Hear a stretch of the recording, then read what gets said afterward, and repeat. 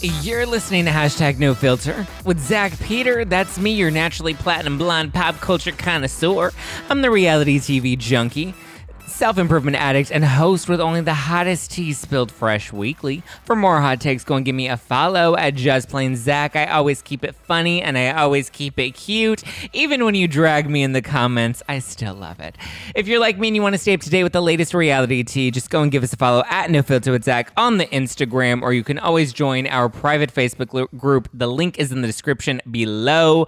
I hope you are drinking some fizzy Housewives-inspired rosé, packing a punch at 14% alcohol by volume, but less than a gram of sugar. Head over to nofilterwine.com to stock up. I designed 5 incredible cans with my pals at Elix, all inspired by some of my favorite, most iconic Housewives moments from Beverly Hills, Potomac, New York, New Jersey, and Atlanta. So go and stock up. This is your last chance to get our Potomac cans. They say drag me. They're purple and they're really cute.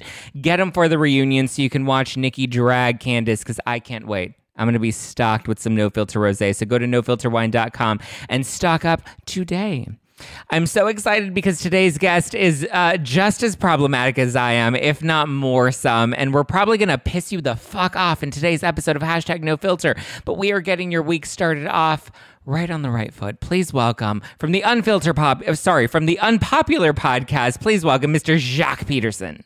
Hey, thanks for having me back. I mean, I am unfiltered too, so I feel like we get our things. You're like No Filter, I'm unpopular. They kind of go together. They do. We're the perfect. We're the PB and the J on a gluten-free toast here in Los Angeles.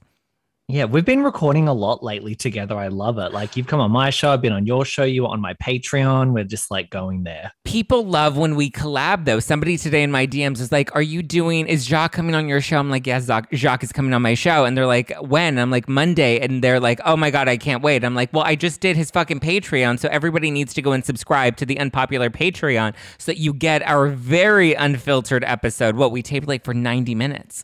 People loved that. That was like, we didn't have to worry about, I mean, we're still pretty unfiltered anyway on the main shows, but like we could really go there on the Patreon. So that was good.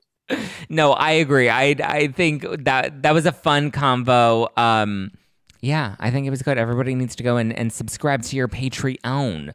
Okay, before we dive into all of the hot topics that'll piss people off later, I just want to know, how would you rate the Beverly Hills reunion? It finished last week. We got all 4 parts. You got to digest all of them by now. What was your overall rating of all 4 collectively on a scale of 1 to 10? All 4, it goes down a few points if I'm doing all 4, just because there was that filler episode, I think part 3. We didn't need the whole Kathy thing. I know people are like, we love Kathy, but it's like, it was the Erica show. That's what we wanted to see. We also wanted to see the Lisa Rinna and Garcelle stuff, which I love that they gave us that right at the start, because that was like pretty fucking juicy, but it was incredible. I mean, part 4, I was like blown away watching Erica. I was really team Erica, and then seeing her just like body everyone on stage. I mean, I know everyone has a different interpretation of it. You know, it's so strange where we are with the Erica thing, because I feel like at this point, unless you're delusional, like you kind of know that she's not guilty of anything at this point. So we're just like tone policing her. So it's like, yeah, you either like don't like that she yelled at the reunion, or you fucking loved it like I did. So yeah. I thought it was great. See, my thing is, it's like, is her behavior great? No, her behavior is tone deaf and tactless. And yes, she, is very aggressive towards the women. In real life, we don't like that. On a reality show, it's fucking great. In the world of, the law, is she guilty based off of everything she's revealed? What is she guilty of? I even put a poll, or not a poll, but one of those question thingies on my Instagram. And I'm like, okay, I paid attention to all 4 parts of the reunion. So if any dumb bitches out there have questions for Erica still, please send me your questions, because since I paid attention and I've studied this, I'll be happy to answer them for you.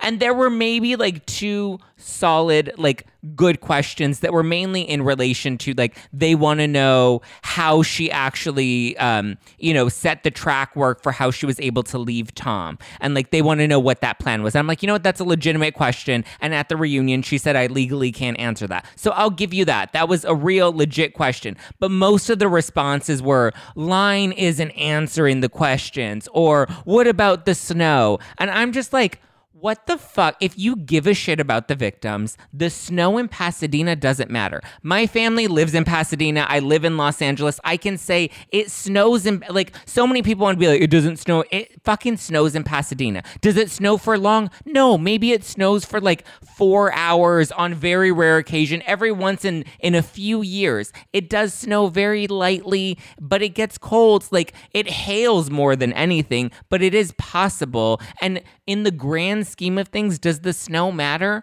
No. And some people are like, well, it goes to say that she, it proves whether or not she's a liar.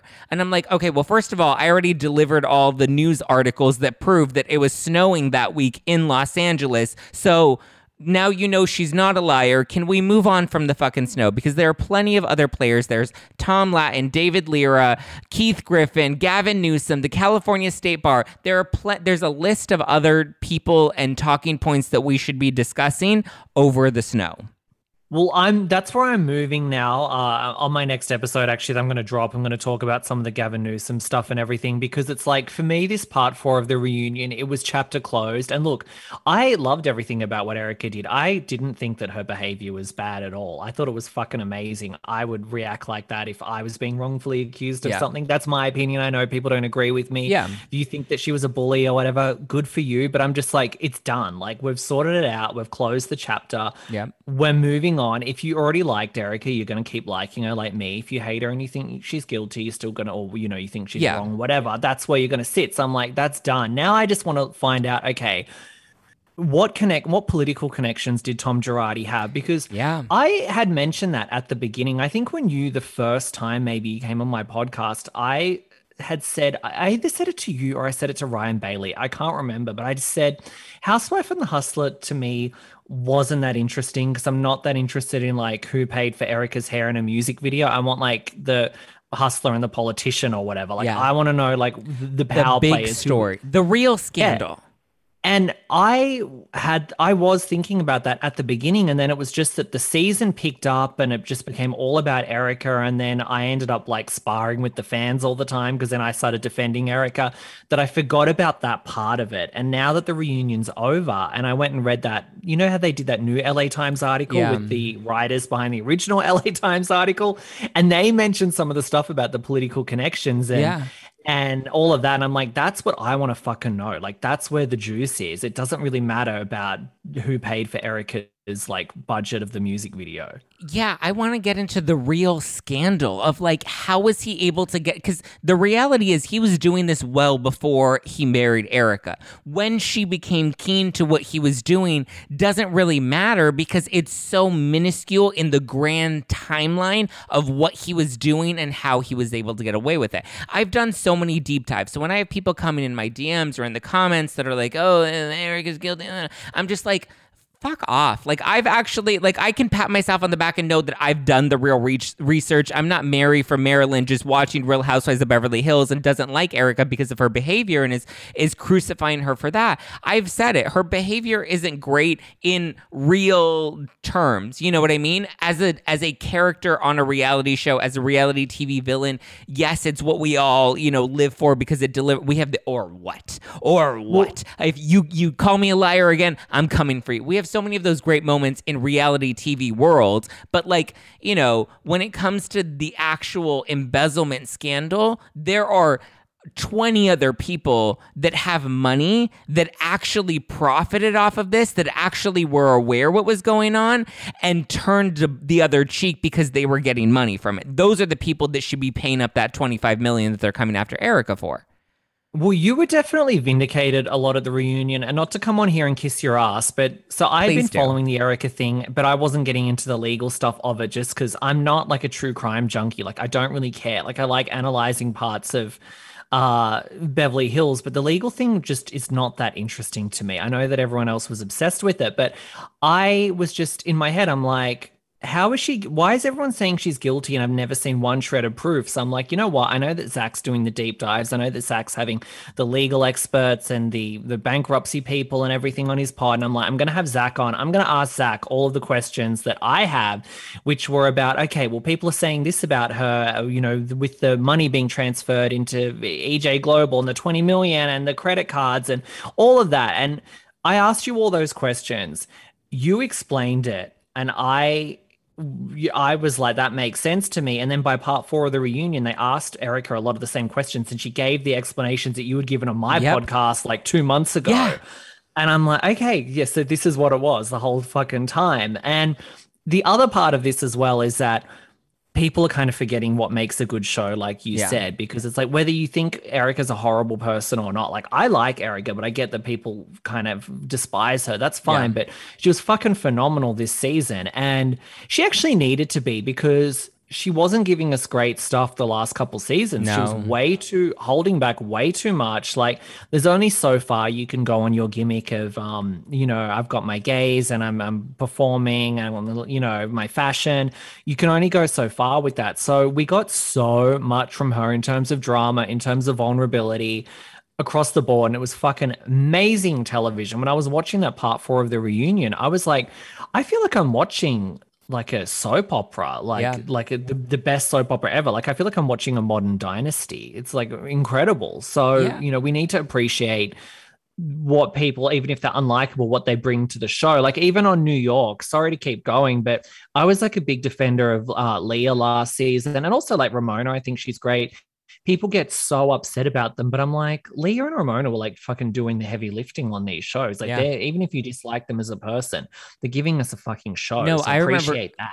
I remember thinking that in this most recent episode, in this most recent season of New York, I'm like, this was a terrible season, but had we not had Leah and Ramona, it would have really been a terrible season. We'll get into New York shortly, but I just want to say, when it comes to Beverly Hills, just to wrap this up, like, I think too many people went into the reunion expecting Erica to either come off as likable, which was an impossible standard to set, or to come off as incriminating herself, wanting to say, I knew everything and Tom told me everything. And obviously that was never going to happen. One, because that's not the truth. And two, because she couldn't legally say that, even if it was the truth. And the part that's so frustrating for me, because as you said, I came on your show and I revealed everything that we got in part 4 already, because I've done the heavy lifting. But it's like, and one thing that I've never even said on this show until now is I've had so many people that I've talked to, not just on my show, but behind the scenes. Some of these reporters that are getting praised in the news and the media, I've had intimate one-on-one conversations with them. The victims, I've had intimate conversations with them. And the other thing is, it's like, I've never been a fan of Erica's prior to this season. I didn't listen to her music or have any desire to read her book. Like, I was never an Erica fan or Erica stan. So my position has never been to come into this to defend Erica. I've done all of the heavy lifting behind the scenes, when everyone's like, how come we can't raise money for the victims now? How come she doesn't do a music fundraiser? I've asked all of those questions. I've talked to the lawyers. I've talked to the victims. I've tried to arrange all of that behind the scenes, which is why I know there's a reason all of that stuff hasn't happened, is because there are so many legalities and loopholes that we have to jump through first in order to get to that point. Like, this is many months and possibly years before we can even reach that level. Would I love to see Erica do an It's Expensive to Be Me concert to benefit the victims? Sure. But as I've been saying, there's a whole process that needs to be done. There's a forensic accounting, and there needs to be a broken down. That's why I loved at the 4th part of the reunion when Erica was like, why aren't we pulling in every single lawyer and secretary's salary at that law firm? Because if I'm being pulled into question, why aren't all of them being pulled into question? Because it's the same money. And before we determine who had stolen money, we need to figure out what the money went to, like what the money was, who it was divided to, what percentage was entitled to Girardi Keese, what percentage was technically stolen money, and where did that quote unquote stolen money go to in order to determine who is liable for paying that money back. Yeah, well, people like to give you a lot of shit. Like, Zach, you're not a lawyer. You don't know anything. And it's like, well, everything you've been said kind of like months before came out at the reunion and matched up with what you had said. So you obviously got it fucking right. So, I mean, it's hard when you come out with the unpopular. I mean, that's why my show is unpopular. Yeah. When you come out with the unpopular take sometimes before people are ready for it. Yeah. Because you get that hate. You get that hate. You get it. You know what it's like. It's hard though, because, and I think we've even had these conversations like, off of our shows of like, sometimes it's like, it's so like, you can't win for losing. And like, I know what I'm doing. I know that I have the unpopular opinion. I know I'm not following the fray. There are so many other podcasters and YouTubers that'll rip apart Erika because it gets them cheap likes and many views. I don't need the cheap likes and many views. I would rather build my platform on integrity and take, all of the trolls that come at me, because at least I know that my work is being based on merit. I wish people understood. I wish people understood more the game of like, I know that there are people out there they agree with that have the popular opinion, but they're like playing you because they're saying that because they know it's the popular thing and they're doing it for their clout and everything. Like, it's not always because they believe it. They're going along with the crowd. And especially me, because I work in media and I've been around this and I've been around influencers and reality stars and I work in tabloids and stuff. Like I can spot a game. Like I can spot when people are like grifting or saying stuff for clout. And, I understand why more people can't clock it, but I see it all the time. And now actually what I've been getting lately, and I'm getting this a lot on Twitter, is that I'm saying the unpopular thing for clout, which I guess would make me stand out, but it's not. It's just, if anything, because I've had my show longer, I've just become more comfortable just saying whatever the fuck I want. But like, there's no act. It's just, I don't know. People think people think you or I being fake or something. We're kind of like the real. We're doing the controversy for the attention. I've gotten that on Twitter too. I can tell you right now, the heartache and the mental headache of the shit that I get from people is not worth the, like, I would rather go and bash Erika and get easy likes and cheap views and 1 million subscribers and 1 million 5-star whatever and go sign a deal with iHeartRadio tomorrow. I would rather do that because that's the easier thing to do. But it's not true to my nature. It's not true to who I am. So unfortunately, I have to sit in the mud and take the slingings and take the beatings on Twitter, even though I've gotten that recently. People are like, oh, you're just saying this because you want to be controversial because it gets you more attention. I'm like, no, trust me. Homeboy over there on his podcast, is saying his bullshit, and he's doing it because it's making him popular. Trust me, his popularity is 10 times greater than mine, and he signed his little network deal because of his opinion that might not even be true to what he really knows in his heart. Yeah, and it's not nice getting that backlash. No. Like, it does hurt. I mean, so what I get all the time, the main thing is I always get that I'm a racist constantly, because I was like never a fan of Ebony, kind of quite. I mean, I feel like a lot of people kind of, they've seen through Ebony at this point, but I was doing it like early on. So I get that. And it's like, no, it's not nice to go on Twitter every day and have, you're a fucking racist, like over and over. But it's, and I was scared to sometimes I was scared to criticize someone like Ebony on a show because I knew that it was coming. But I'm just, at some point though, you've just got to be like, this is my truth. This is how I feel about it. I'm going to say it and I'm going to get the backlash for it. And I don't fucking care. And you kind of just have to like put it aside. Like, I've learned to do that now, even with I get the Erika people, like the Erika haters attacking me as well. And now I kind of just like troll them back or I ignore it, because you kind of got to just put up a wall, because it's a lot to get that coming at you. The hard part is when you troll them back, then you're an asshole. And they're like, oh, how dare you, say this back to me. I'm like, why is it you get to be an asshole to me? I get like so much shit in my DMs and messages and comments from people. And the one time I respond with like a snarky comment back, then it's like, oh, you're so rude. And I'm like, what? What? I end up empathizing a lot as well with the kind of villainous housewives that end up getting the hate, like the Lisa Rinners and the Erikas, and like Leah, especially last season in New York, because that was like so full on for her, because I just think, these people are making a show, they're making an entertaining show. Everyone has a good season, everyone has a bad season, and the fandom is so full on. And like, I put myself in that category because obviously I go on my podcast and I come after people I don't like as well. So it's like, I'm one of them, but it's not easy to be the person that's on the receiving end of that at a time. Like, I imagine, like, what is it like being a Leah or a Leanne Locken or someone that's had that really bad season, and you've gone from being like maybe a fan favorite to just having waves and waves of hate on you. I mean, Lisa Rinna, fuck, like, she cops it so hard all the time. And she's given us almost like, if you look at the last 5 seasons or something in Beverly Hills, she's probably fucking given us the most. Like, she's given us all the drama and the storylines, and she's really helped make it a sensational show. Teddi as well. I'm a big Teddi defender, and people hate Teddi. People despise Teddi. The trolling that she gets is Teddi might be actually the most trolled housewife, I think, maybe like more than Leah and Rinna. But Teddi came in and asked those hard questions. I know you guys didn't like it, but she brought up things that needed to be brought up for the show. And if she hadn't been on those seasons, we might not have got some of the juicy storylines that we had. So you kind of you've got to appreciate some of these people a bit more. Because if you don't have them, then it's a boring season and nobody wants to watch that. And then if you do have them, then it's like, oh, I hate them because they're, whatever. And it's like, you can't win for losing.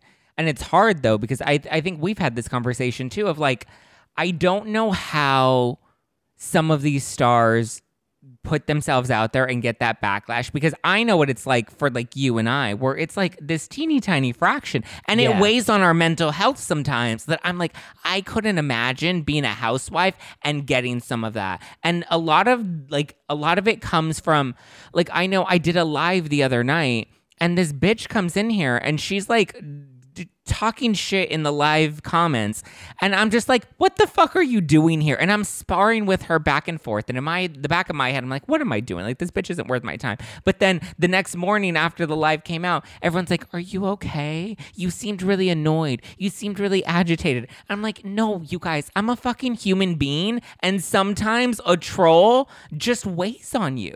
And they're like, have you had a bad week? Have you been too busy? Or I talked about how like I injured my tailbone, and they're like, has that been like affecting your behavior? I'm like, no, guys, I'm a human being, and sometimes the negativity just like it weighs on your soul. And when you have some Michelle come into your comments that has no good interest but just wants to clock in, talk some shit, and then can clock out and go to bed, I don't get to just clock out and go to bed. You don't get to just clock out and go to bed. Like, we have.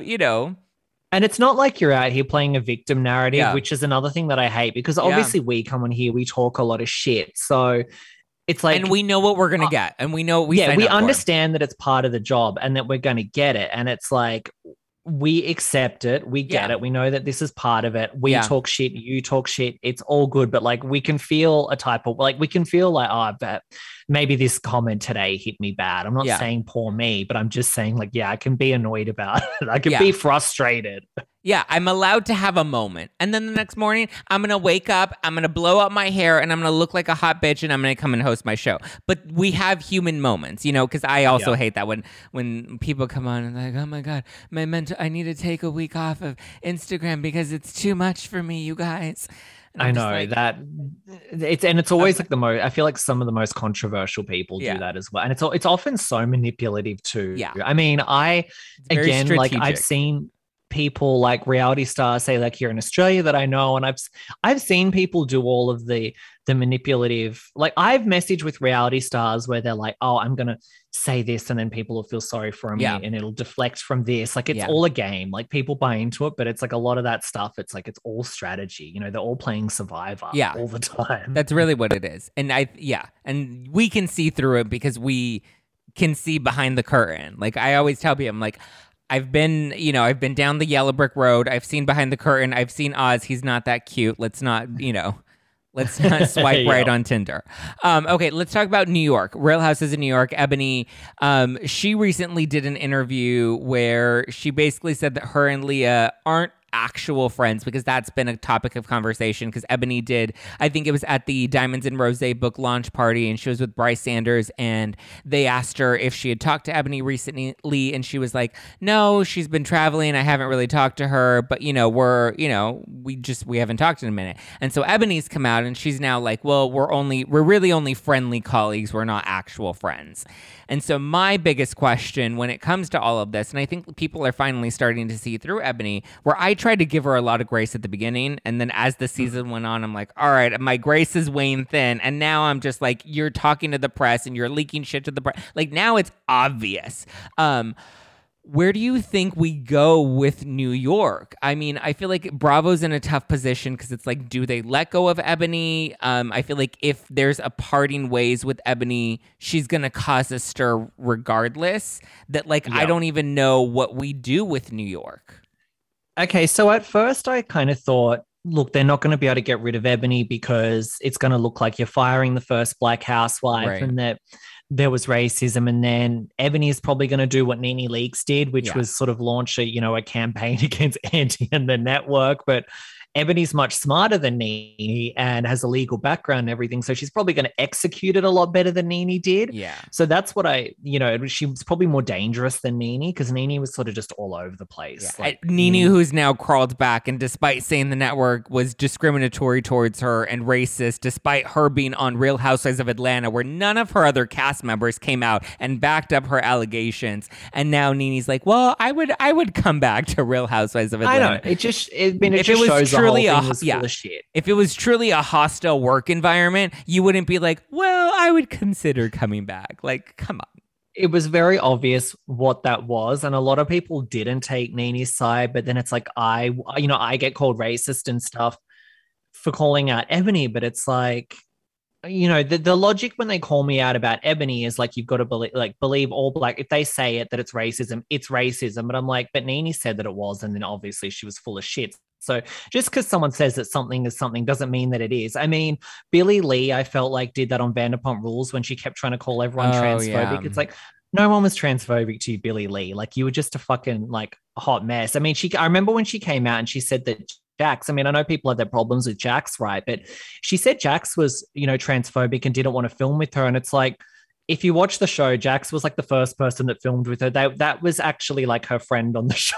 So, yeah, there's just because someone says something doesn't mean it's true. There's a difference between somebody intentionally not wanting to film with you because you're trans and somebody not wanting to film with you because of your personality. Because you're an asshole. Yeah, and that's the distinction. And the hard part is it's like, when you say those things, like there is weight to it. Like I was going back and forth with somebody in the DMs about Rinna and about how Garcelle said that at the reunion, Garcelle brought up the insinuation, not an accusation, but the insinuation. She was like, I heard that you had said that this is why we shouldn't have like black people on the show. And I'm like, but you have like, you heard that from who? And then she wouldn't say where it was. She wouldn't provide any receipts. She wouldn't provide any other details other than I heard this from somebody somewhere at some point, which was very ambiguous. And then, this person's like, well, Lisa Rinna is a racist because she said this about, I was like,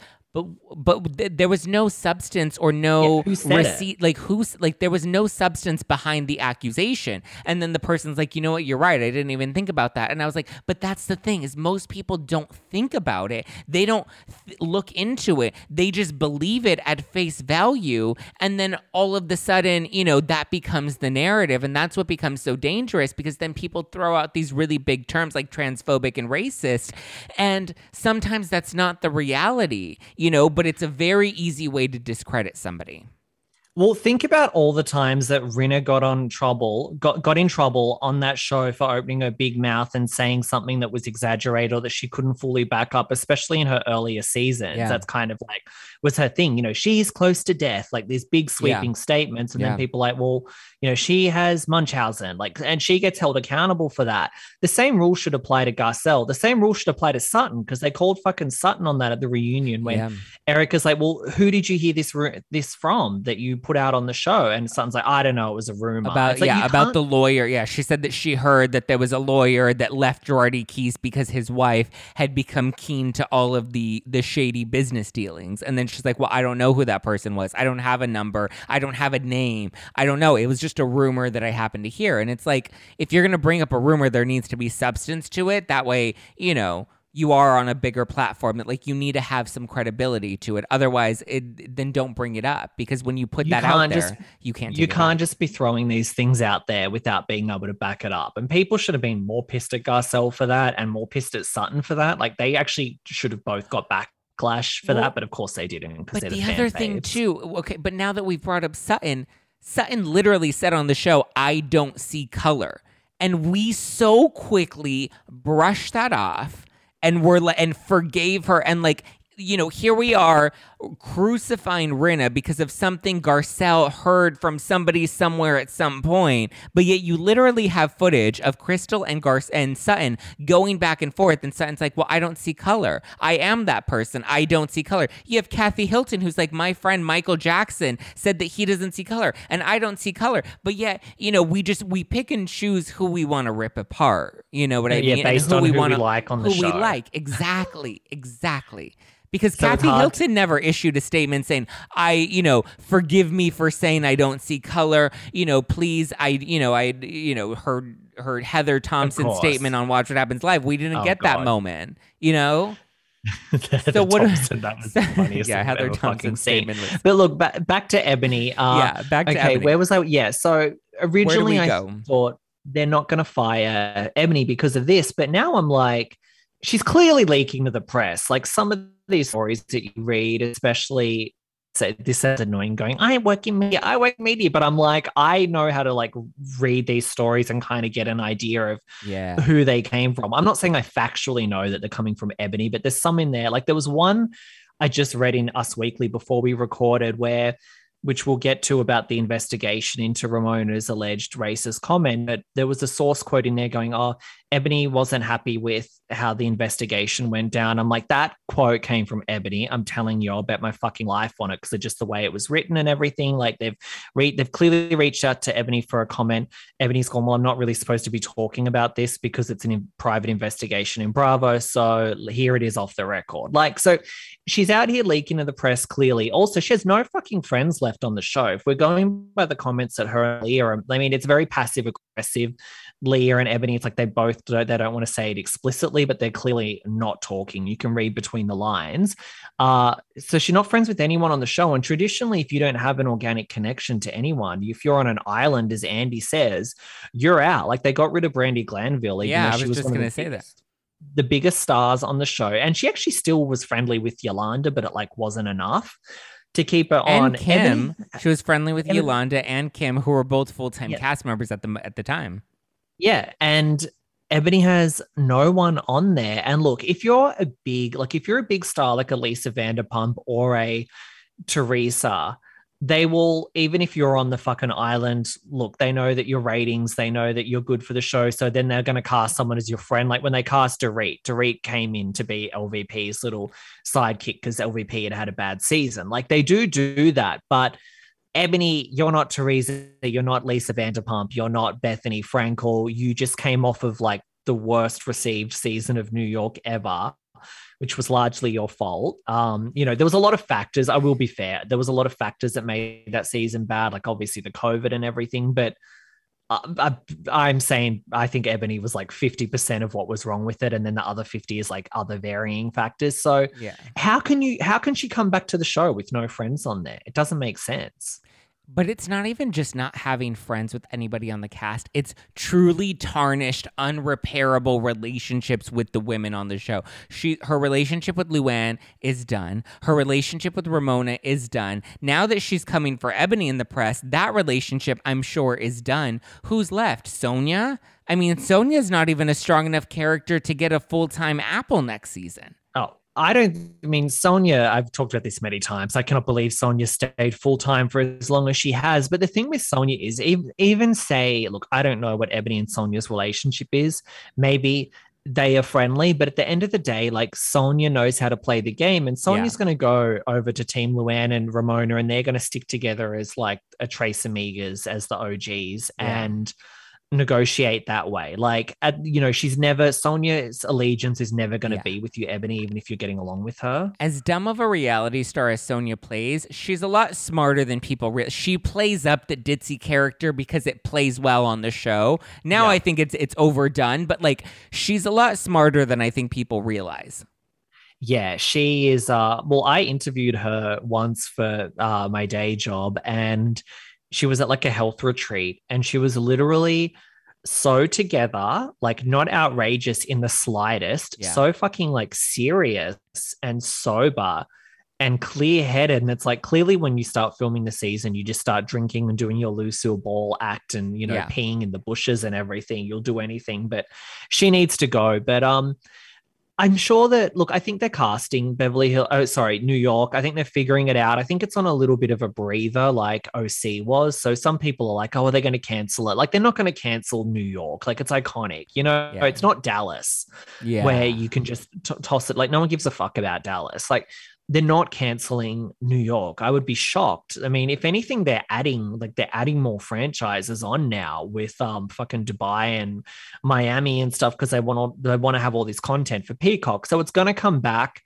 I don't know what the cast is going to look like. I don't think Dorinda will be back yet. I mean, I think they would have to be really desperate to bring Dorinda back. It would have to be like, fuck, we don't know where to go. Because I think that when they give Housewives a breather from the show, they like it to be longer. They don't want it to just be a 1-season break. They want it to be like a Bethany break or a Heather Dubrow break where you really miss that really person. It's a big deal when they return. So I don't know. There's rumors of Tinsley. I've heard that they want Tinsley, but Tinsley doesn't live in New York. Like, I think she lives in Chicago and still. So they're looking at that. I'm sure they're casting they're probably moving all the chess pieces and just trying to figure it out. But Ebony's got to go. I mean, the show is over if Ebony comes back because she's just one of the worst castings ever. And she's so inauthentic. And I mean, even Bashan didn't like her. Did you see the recent tweets from Bashan? No, what did they say? So one of my followers had tweeted Bashan going, I can't remember what it was verbatim, but it was something along the lines of like, you know, I could see this follower of mine, she's black. And she was like, I could see what Ebony was doing. She wanted to be the only black girl on the show and she excluded you and stuff. And like Bashan confirmed that, like in the responses, and basically that Ebony didn't have her back and wasn't there for her. And I mean, we saw on the show when Ebony didn't invite her to Black Shabbat, which... Yeah. That was the craziest part when she was like, Bashan's like, what's going on? And she's like, oh, COVID made it full. I'm like, you're having Black Shabbat and the only other black cast member on this show you're not inviting, but you're inviting all these other white women that you know aren't going to understand or fully appreciate the magnitude of why this is so important. But it's because, are you really doing this to... what's the intention behind it? Because now it just feels like a moment. Because I mean, production would allow Bershan to attend. Absolutely. You're the one that's excluding her, and now it's caught on camera. And they had Leah on there on fucking FaceTime. So if Leah could FaceTime into the Black Shabbat, like Bershan could have COVID rules or not. So you clearly just didn't want Bershan there. And I mean, if Bershan was better at the show, because I really enjoyed Bershan. I hope she's back in some capacity, but I don't know how good she was at the show because I think she was a little put on at times. But I think if she was better at the show, she would have made that into an issue because the audience would have been on her side. She'd come after Ebony and said, why did you exclude me from Black Shabbat? The audience would have gone onto Bershan's side. Yeah. But Bershan is if you look at her interviews, she's so positive all the time that I don't think she really likes to get out there and sling mud at people. Like even Sonia, who she clearly had like a physical altercation with, she doesn't trash in the media. But I wish Bershan would come out and give the real tea of behind the scenes in Ebony because that would be juicy. Bershan needs to take a page out of Ebony's book and learn how to play that playbook. You know, learn how to play the press, learn how to play the Bravo card. Because like Ebony is very good at playing that game. And I think Bravo... She was, but I think she's overdone it now. Now she's leaking so much as if Bravo is going to like that. They're going to be like, what the fuck? But I think Bravo's so scared of her retaliation and how she's going to try to spin it because you know she's going to do a full-on press tour and she's going to try to say that, you know, it was racist and they favored Ramona over her and all of this. Like, she's going to play all the cheap shots because she knows Ramona is already such a polarizing character in all of this already that she's going to take the easy shot to continue to paint that narrative. Well, she went on a podcast on Rachel Lindsay's Higher Learning podcast, and she said that there is an anti-Black racist on the cast. Yeah. Now, we've since had which I think that Ebony leaked to TMZ about the investigation into Ramona apparently making a comment, and the comment was allegedly, this is why we can't have Black people on the show. Now, that was investigated and found, like, Ramona was cleared of wrongdoing, so I've got to say, whatever you guys think of Ramona, the fact that they investigated, she was cleared of wrongdoing and it's still been aired out in the press. And now Ramona like Ramona's going to be guilty of that in many people's minds, whether like even though she's been cleared. And I honestly think like 100%, there's been times in workplaces for sure when there's been racist or homophobic comments or whatever, and bosses have turned a blind eye and stuff. I'm sure it 100% happens. I know people report discrimination and it goes unheard, but I think where we are now with a company like Bravo and just in terms of PR, I truly believe no matter how valuable Ramona is for the show, if they had found something that she had said, it would have been a Stassi Kristen moment, and they would have turned it into a moment. Yeah. I mean, agree. In this climate, you can't keep her on. Like, I mean, imagine if they kept her on after she'd said that, and then Ebony leaked that, and then it's like they covered for Ramona. So, yeah, I don't think that should have been leaked out there, and I think that, I think Bravo's going to be pissed because that was meant to be behind closed doors, and the comment itself to me, once I read it, I was like, that doesn't even sound like anything. Because what was the comment? This is why we shouldn't have black people on the show. That to me, and who knows what the context is. So, but that comment alone to me is so, I don't know if hyperbolic's the right word, but it's so extreme that it's like, who in this day and age would even say those words? You know, who would even feel that way and say that out loud? And I get it, Ramona doesn't always think things through, but that doesn't even sound like something like Ramona, I'm sure, has said a lot of really stupid shit this year, you know, not including everything else prior, but like that doesn't sound like something that I would even think Ramona would say herself. Like, to me, it's just such a ridiculously exaggerated comment in and of itself that I'm just like, I don't even, to me, that doesn't when I saw it and I thought, look, if she did say this, I'm like, the context of this may have been, they could have completely taken this out of context, and she could have meant something like, this isn't working. Because look, Ebony came on the show and called them white supremacists and said there's white supremacists on the cast. She also falsely accused Luann of calling her an angry black woman when she said she didn't say you're an angry black woman. So Ramona could have been like responding to that, like, this isn't working, which obviously it's not an appropriate comment to make, but it's a bit different than saying like, we can't film with black people. You know what I mean? Yes. And who even knows? But at the end of the day, she was cleared of it. I believe that Bravo, if there had been like racism if she'd even said it at all, which they've said that there was, no one knows it, if she said anything or not, and then to have it leaked out there. Yeah. And, I mean, there was a months-long investigation. They interviewed the producers, the crew members, the cast members, and they found no substance behind the allegation. I mean, to me, that says something. And I know on one of the recent episodes on this show, I said Ramona was cleared of the allegations, and somebody was like coming at me in their comments. They're like, you can't say she was cleared of it because they just didn't find proof of it, but that doesn't mean that she was innocent of it. And I'm like, well, I didn't say she was innocent, but also, is she guilty if they didn't find any evidence to support it? Like, that's exactly. And it was thorough. Like, they interviewed one of the TMZ reporter said on Twitter, they interviewed like cast and crew and sat everyone. It was a months-long investigation, which was part of the reason they had to keep delaying the reunion, is because they couldn't film the reunion until the investigation was complete, and they had to cross every T and dot every I. And if there's look, we don't know the full story behind this, but if it's like there was no proof, of course Ebony has the right to come and like raise issues. So I'm not saying that, but I'm like, I don't know if this was some like hearsay thing that has obviously never even happened, and then it got to a point where you like couldn't even have a reunion for like the first time in the history of the franchise, and now that's going to annoy Bravo for sure, because then be like, okay, we couldn't even have a fucking reunion, we missed out on money from the ratings. Then the women, they all get a big reunion paycheck, especially the bonus, OG. Do you think that those OGs are going to be endeared to Ebony now they've lost out on like $200,000 or whatever they were going to make for that reunion? Like, but Ebony's on a real island. No, I agree. But the other thing is, I was thinking, well, what would happen if they brought Ebony back? And then I would imagine the OGs would be like, no, we're not doing the show. And they all would pull like a Friends move and walk collectively together. And then how would that play out in the press? It would make it look like they were being racist towards Ebony because they don't want to film with her because she's black. When the reality is, if they brought Bershawn in over Ebony, all of the women, I'm sure, would be fine moving forward with Bershawn. It's just a personality issue and not necessarily directly related to the color of Ebony's skin. But it's more of the behavior that Ebony has exhibited.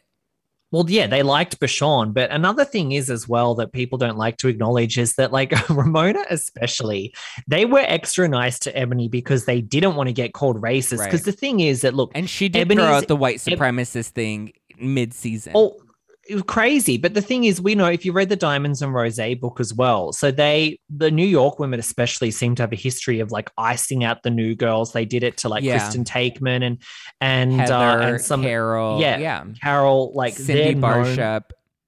They're known for that, like, and they're very territorial.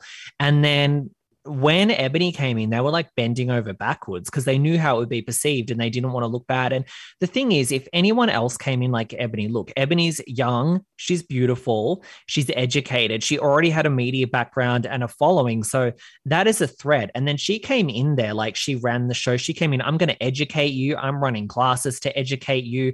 And they were kind of like eating shit for a while. Some of the women going like, yes, educate me. Oh, I didn't know that. But if anyone else came in with that attitude of like, here I am not only being a threat, but I'm like marking my territory and I'm going to educate you OGs, they'll be like, get the fuck out of here. Like we've been on this show for like 10 plus years, but they like really tried extra with Ebony and people don't seem to kind of like acknowledge that. No, they did. And Ebony, like even very like beyond the show, tried to play those cards where like, I remember when she posted the photo with Crystal and she was like, the racists aren't going to get us down.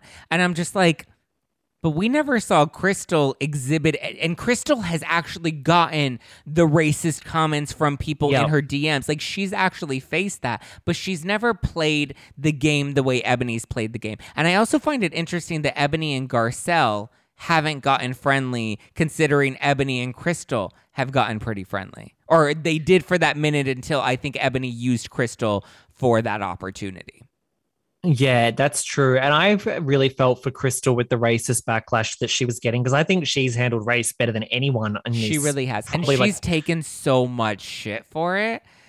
Yeah, and she posts the messages. People are calling her like coronavirus and go back and make your dumplings. And it's like horrible. And it's like and why are you talking about race? It's like she didn't even come in there doing like an Ebony and lecturing people and stuff. Like she brought up race when it was appropriate in the moment. And like she brought up when fucking Sutton had a Karen moment. Sutton turned into the biggest white fragility Karen you've ever seen going, I'm discriminated against for being a white Southerner. It's like, bitch, no, you're not. Shut the fuck up. And Crystal brought up race in that moment and was actually when I had Crystal on my show, I was like, you were really almost like too nice. Forgiving with Sutton. Like you really, because Sutton just didn't seem to get it. And people glossed over that so fast. The second Sutton started to question Erica, they're like, Sutton carried this season. Sutton is the queen of Beverly Hills. Don't get rid of Sutton. And I'm like, y'all forgot how racist you thought she was at the beginning. You know, like it was crazy. The double standards are insane to me. And then the other times Crystal brought up race was like, oh, this is my Chinese culture. I'm so proud of it. Or my family. And it's like, that's all normal, like natural stuff that you would bring up. It's not Ebony coming in with an agenda. No, I agree. I think Beverly Hills did it really well. And I've constantly like commended the way the Beverly Hills producers approached it because we had those moments that exposed us to culture with both Ebony and Garcelle. Because we had the dumplings night not Ebony, with Crystal and Garcelle. We had the dumplings night at Crystal's house. We had the Haitian dinner at Garcelle's house. Like we had these moments where we were able to see culture and we were able to get that exposure and to learn about it without it being a teachable moment. It was just natural, which is how it is here in Los Angeles. In Los Angeles, culture isn't something that we have to teach each other. Culture is just something that we're exposed to walking down the street. The diversity is so natural here that like nobody's trying to teach each other. This isn't the South where, you know, you need to lecture the Sutton on like what it means to be a person of color or a minority in America.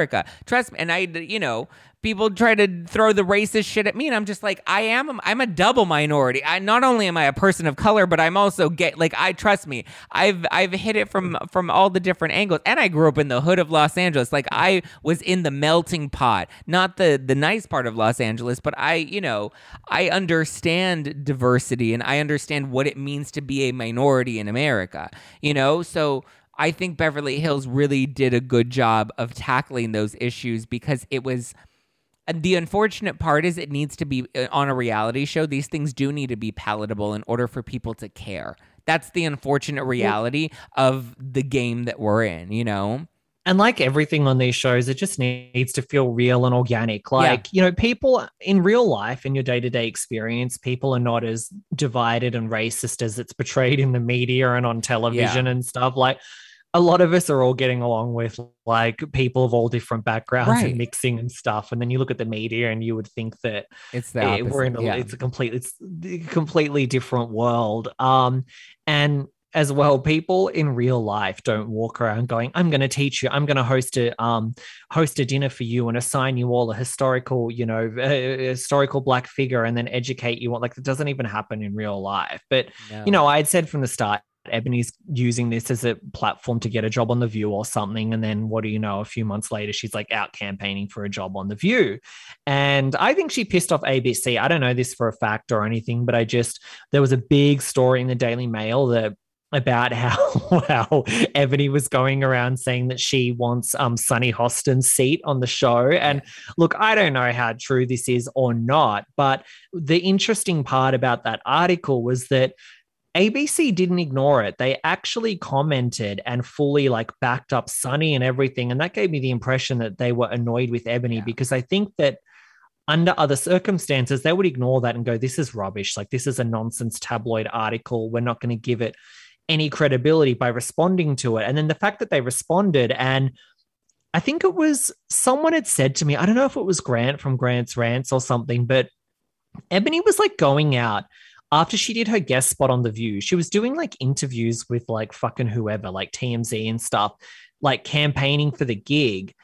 And I'm sure it was Grant. Maybe it was. I don't want to put words in his mouth, but someone had said, like, do you think ABC like that? Like, they're out here testing out different people for the seats, and Ebony's like acting like she's already got the job and like talking about it and going, oh, I can have the Roni cameras come and film me. And it's like, you don't even have Roni, let alone The View, and you're acting like you've been hired for both, and you're going to be filming it like Garcelle does on Beverly Hills. And it's like, what is this ego? What is going on?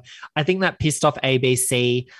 Again, when I say like I work in media and I can like read between the lines of these things, trust me, if ABC were like totally cool with Ebony, they would have ignored that article. They wouldn't have given a statement like just backing up Sunny and like not saying anything about, you know what I mean? Like, they didn't even say anything positive about Ebony. Well, because the thing between like ABC and Bravo, like the reality is The View and Housewives aren't really that different, but they try to position themselves as very different types of shows. So ABC and The View don't want to fuck with that sort of reputation, and that, so even though The View is combative and it's basically a reality show, just a reality show based on politics, you know what I mean? But they don't want to be associated with that type of catty behavior.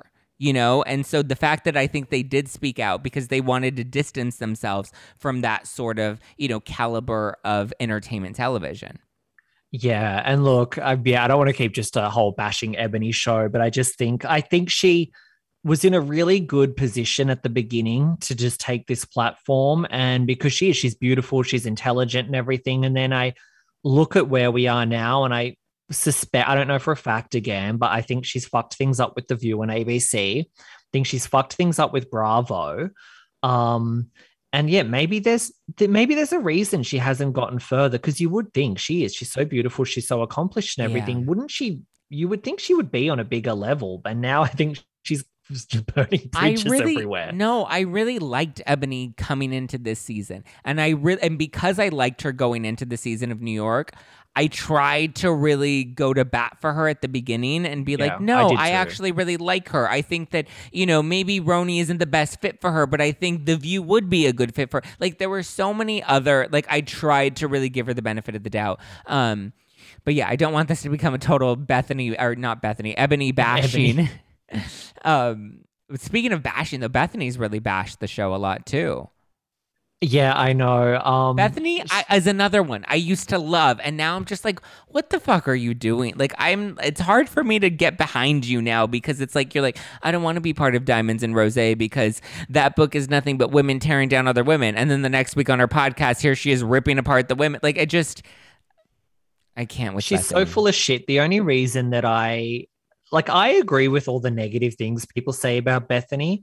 And she has this insane ego. And the one thing that keeps me coming back to her, besides the fact she is great on the show, she's amazing reality TV. Like, she's just hilarious. But her ego is kind of justified. Like, she goes off on all these egotistical rants all the time, but it's like kind of everything she's saying is true about like the ratings are better and, you know, I made this happen. And like, she's certainly not humble, but I'm like, well, she didn't lie. Yeah. Like, she's pretty fucking phenomenal. But I've talked about this a lot. I may have talked about this with you in the past, but I feel like her career is definitely in a weird spot since she left New York. I kind of think she needed the show, because that Big Shot, she's trying to act like the Big Shot wasn't like such a big deal now, but it's like you thought that was going to be a hit and you thought that you were like top dog because you had a show with HBO and she had the big production deal that also tanked.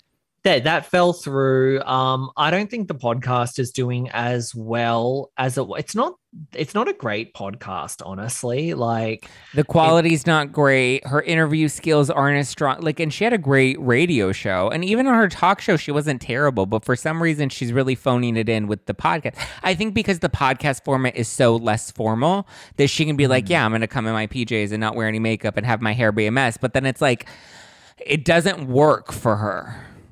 I think I think that it's a mistake when she does the interviews, because I know she wants to be like, I'm going to interview important business people and stuff, but it's like, we're actually listening for Bethany, and the only good bits of the podcast are when she does her little solo rants at the start, because it's like you're getting a Bethany confessional. So I feel like if she had a co-host or an on-air producer, and it was just like about her life and her thoughts on things and whatever she wanted, like, it would be a better show, instead of like a lot of celebrities come out and they're like, I'm going to have conversations with, you know, important people in different areas of the media. It's like, no one cares, because like everyone does that. Like, you know what I mean? Like, there's 1,000 shows. Lindsay Lohan's doing that. She got a podcast deal. She goes, I'm going to have interviews with Kim Kardashian's doing that as well with legal professionals.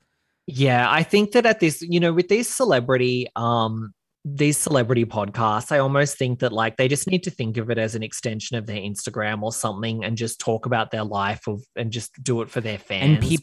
And people would actually enjoy that. Yeah, their fans would enjoy it, and just think of that, because you know what, for most of them, you're not gonna be the next Dax Shepard or Joe Rogan or like Whitney Cummings either. You know what I mean? Like, you're not gonna be that.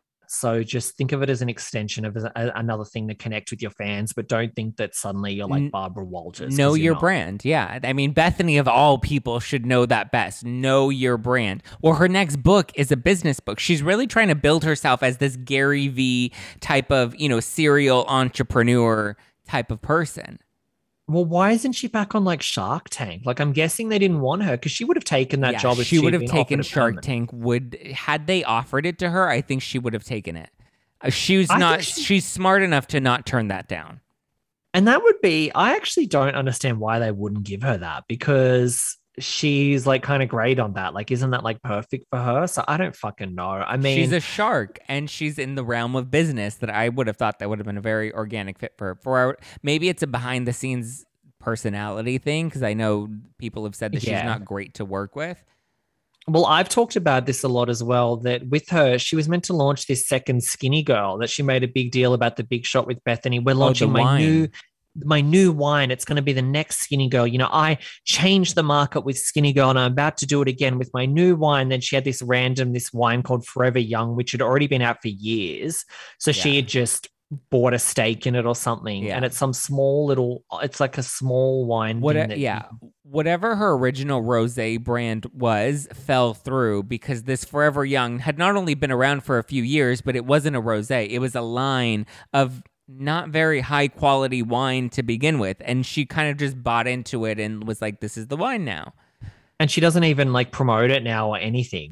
She was on Instagram drinking a different wine. Listen, Jacques, do you ever see me fucking drinking a different wine? I don't even drink white wine or red wine. I only drink rosé now. I like vodka, but I only fucking drink rosé now because that's my brand. You go to bed with that shit. I wake up and put it in my Lucky Charms gluten-free cereal, Jacques.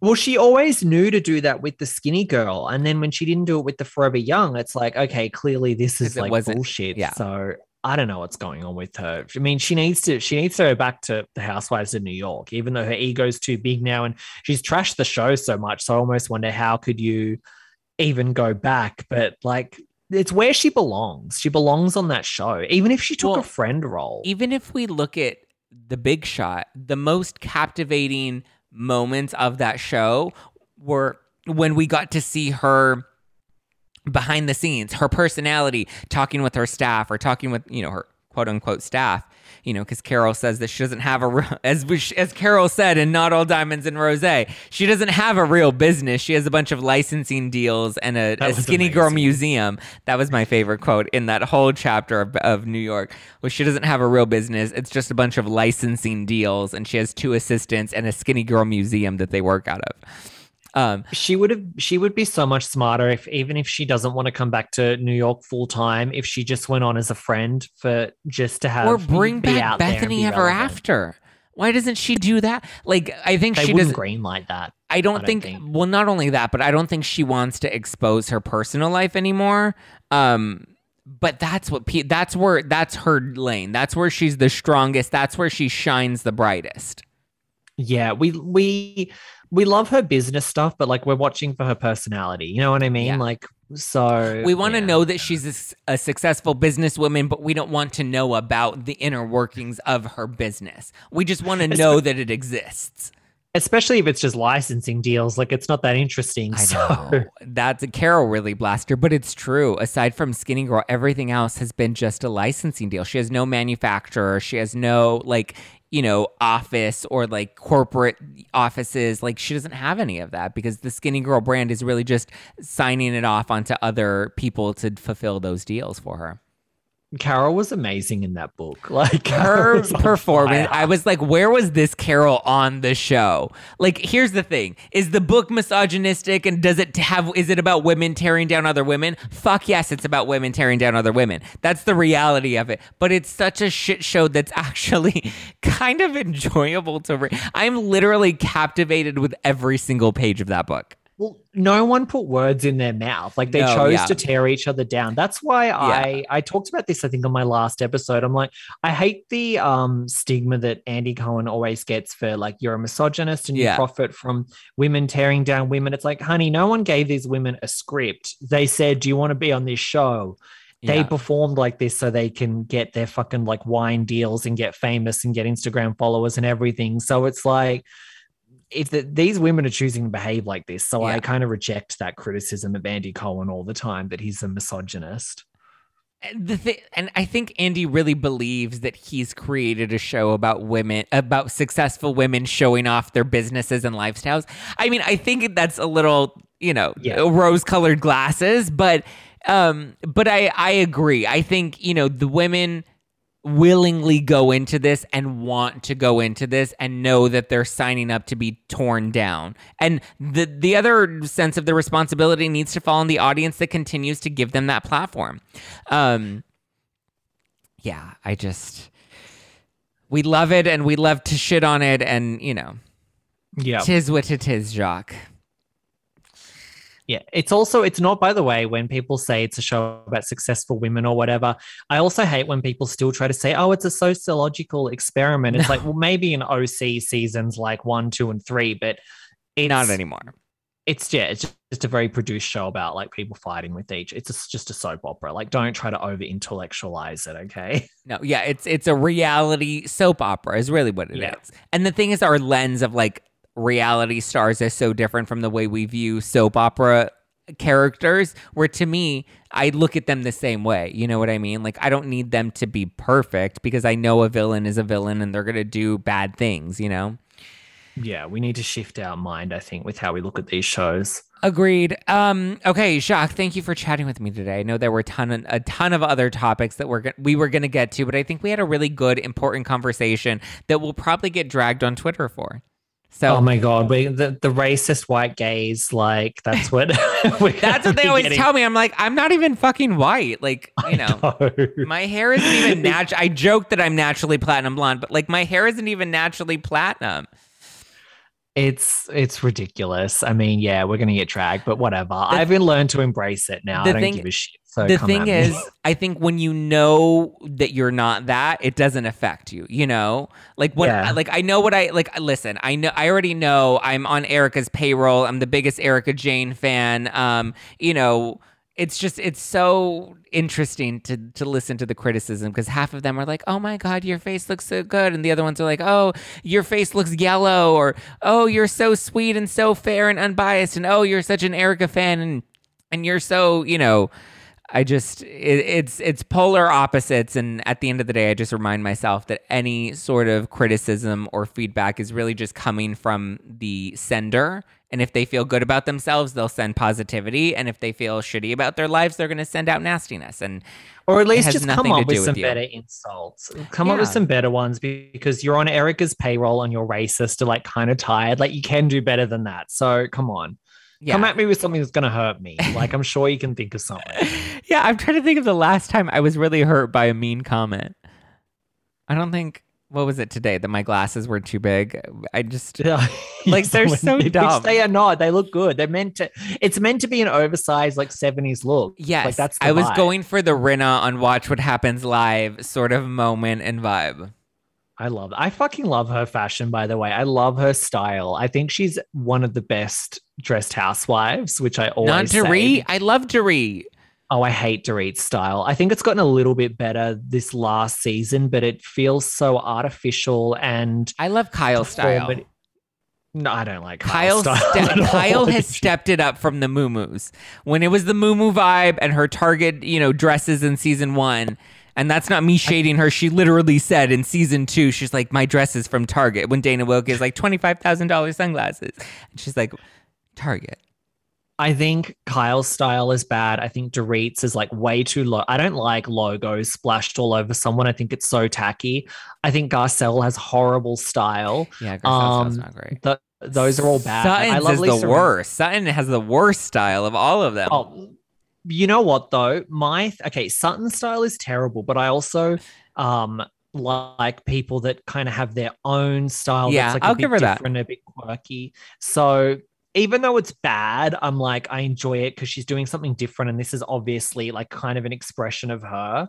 And I love Lisa Rinna's because I think Lisa Rinna doesn't need to be overdressed all the time. Like she can come in with just a really casual, like some leggings, and she might throw in a little splash of an animal print. But then when it's time for an event, she can go out with something a little wackier and like overdress. But she overdresses appropriately for like when there's an event, that's when she does something wacky. Whereas Dorit overdresses for everything where it doesn't feel natural. I hate when people do that. Like there was this scene, sorry, now I'm just ranting really quickly. This scene that it drove me crazy on the last season of Beverly Hills when they were filming a home scene with Dorit and Garcelle came down the stairs in this like whole Chanel thing and everything. Like it was like all these pearls. It was so overdone. I'm like, you're filming just like a chat at home, like about goldfish. Like you don't need to like be done up like you're at the red carpet event. So I just like a more, you know, just realistic thing. I get very into their fashion. Oh, I love Crystal's style. I love Crystal's style. I think the reason I love Dorit is because though I'm not as tacky as Dorit with all the labels, I'm like that. I will be fully dressed doing dishes in my kitchen. I'm literally taping my show right now with a full on, you know, turtleneck and glasses right now, Jacques. I love being too overdressed all of the time. I'm like 0 to 100. Like if I've got to go out somewhere, I'm like full, like it's crazy. But then when I'm just like every day, I'm like literally just like fucking slides and like sweatpants and stuff. See, and I won't even wear sweatpants to throw out my trash. I have to be fully done up to walk out my apartment and throw out my trash. I'm getting into the whole like athleisure thing because it's just so comfortable. I just want to be comfortable all the time. And you know what? I put on weight over the pandemic and I'm like, I'm not wearing tight because my other shirts were tight. I'm like, I'm getting these like loose shirts like this, right? And now I've gotten accustomed to them because they're so comfortable. So now I'm just in like baggy things. I've got a Pratt Daddy Crystal for that I always wear. And it's just my vibe now. I love it. I love it. I love it. I love it. Where can people listen to your podcast, Unpopular? It's Unpopular with Jacques listen. Follow me on social media. So Instagram and Twitter at UnpopularJP. And then the link is in the bio there. I talk obviously a lot of Bravo stuff. I talk about other topics too.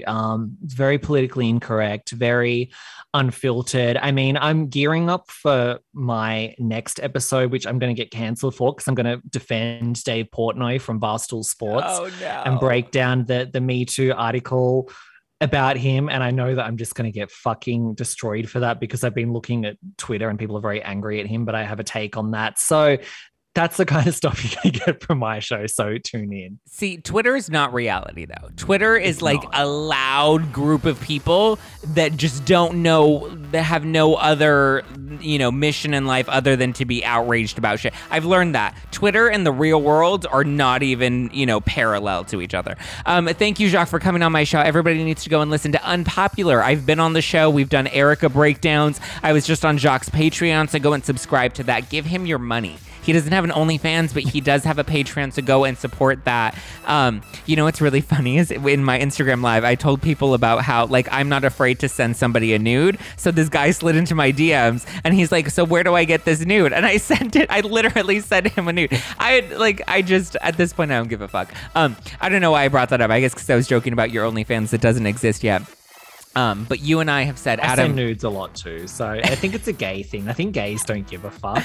I don't give a... leak it on Twitter. What the fuck do I care? What do I care? If you appreciate it, let's go for it. Slide into my DMs at JustPlainZach or follow the show at No Filter with Zach. Be sure to get some No Filter Rosé at NoFilterWine.com. The Potomac cans are only available for a limited time just to stock up for the reunion, so go to NoFilterWine.com and be sure to stock up. If you're watching this on YouTube, be sure to hit that subscribe button. If you're listening on iTunes, give me a 5-star review because I love that validation. All right, guys. Love you. Mean it. Bye.